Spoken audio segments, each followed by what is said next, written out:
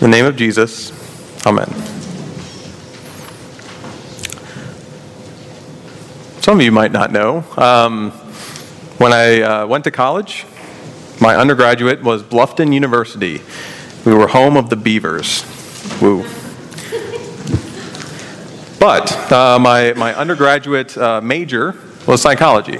On the first day of psychology, the professor was giving a few examples of the type of things that we would study, and I guess he wanted to gather our attention, so he gave a kind of list of did you knows.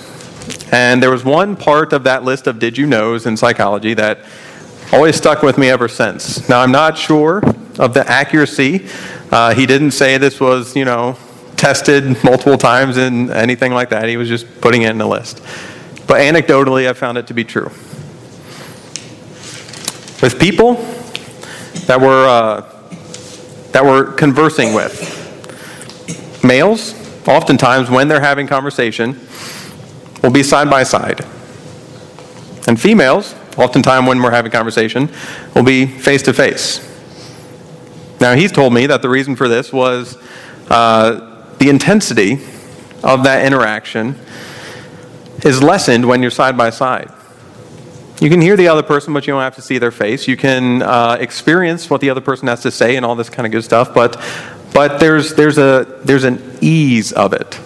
When you're face to face with a person, you cannot escape that person, for better or for worse. Now, I don't know if it's true for males or females, but for me, I found that some of the toughest conversations often wind up being side by side. Whenever I'm running with a group and we get into deep conversation, it seems almost like the conversation flows effortlessly. But when I'm with that same person and we're eating a meal face to face, we just kind of talk about the weather or whatever else is there. In the same way, when I have deep, heart-wrenching conversations with folks, either whether it's professionally or personally, eye contact either is intensified or broken depending on the strength of the conversation. The reason I bring this up is because in Lent, we have an invitation, we have a practice in the church of deepening a communion with God. And that can be like a face-to-face conversation that you've never quite experienced before. That's looking into the eyes of God, very deep and very long. And that can be intense and scary. The text that we have today does three movements of don't do this particular thing in public, or don't let it be known in public, but do it in secret, where your Father sees in secret. Now, these movements aren't about being secretive, strictly. The movements are about taking away the temptation of these practices that the church has had for a very, very long time, that our history and that our tradition have had a practice of fasting, had a practice of almsgiving, had these practices developed so that we could draw close to God. And there is always a temptation to instead connect or brag or stand side by side with God by doing these things in public and being seen in public and having that be the interaction. Go with fasting. The example is, don't contort your face to show that you are fasting. Rather, put oil on your forehead before you go out so that no one even knows. For you,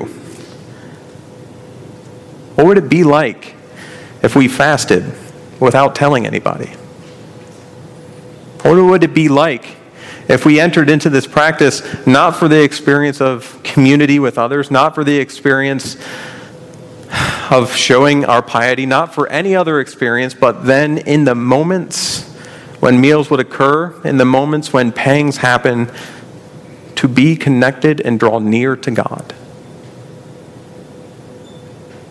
It seems much more like a face-to-face conversation.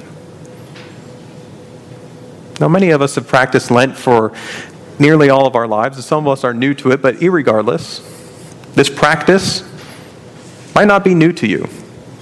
We probably all have the practice, or many of us, or some of us, have a practice of giving up something or adding something to our daily practices for Lent. And these are good things, you know. These are methods and meditations designed for the strict communion with God. But if you're like me, whether I'm giving something up, whether I'm adding something, I'll still find a way of avoiding the experience. I don't know if it's because I see that intense stare, that intense conversation with God to be so intense that I can't stand it, whether it's that I find the experience of conversing in an empty room to be so silly that I can't stand it. I don't know why it is that I find ways of getting out of the practice that I've set up for myself, but I do.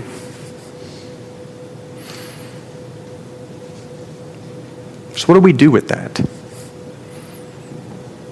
What do we do with the temptation in the midst of Lent, in the midst of everyday life, to draw away from God?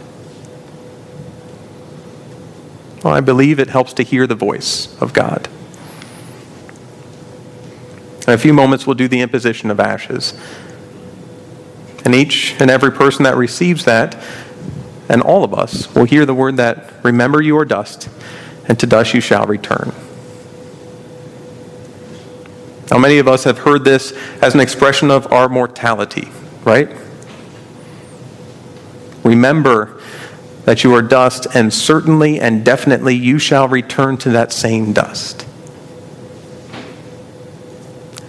I believe there's an opportunity to hear that as good news and as promise as well. What does God do with dust? God breathes life into it. God shapes it into creation. God calls it by a name. God gives it generations. God makes promises and covenants with it. God makes heritage and love with it. Out of dust, God creates life as we know it. God promises to dust. And whether you began in dust or whether you are ending in dust, these promises are for you. Because we have a very foolish God who promises and loves things that are made out of dust. Remember that you are beloved dust. And as that mark of the cross is made on your forehead, in the very dust you shall return to, remember that is also the mark of the promises that were given to you in baptism, in communion, in the good preaching, in the word, and in life. Beloved children of God, this is the person. No, this is the God we are called to be in communion with. The one that makes good things out of dust. May you have a good Lent. May we commune with God together. Amen.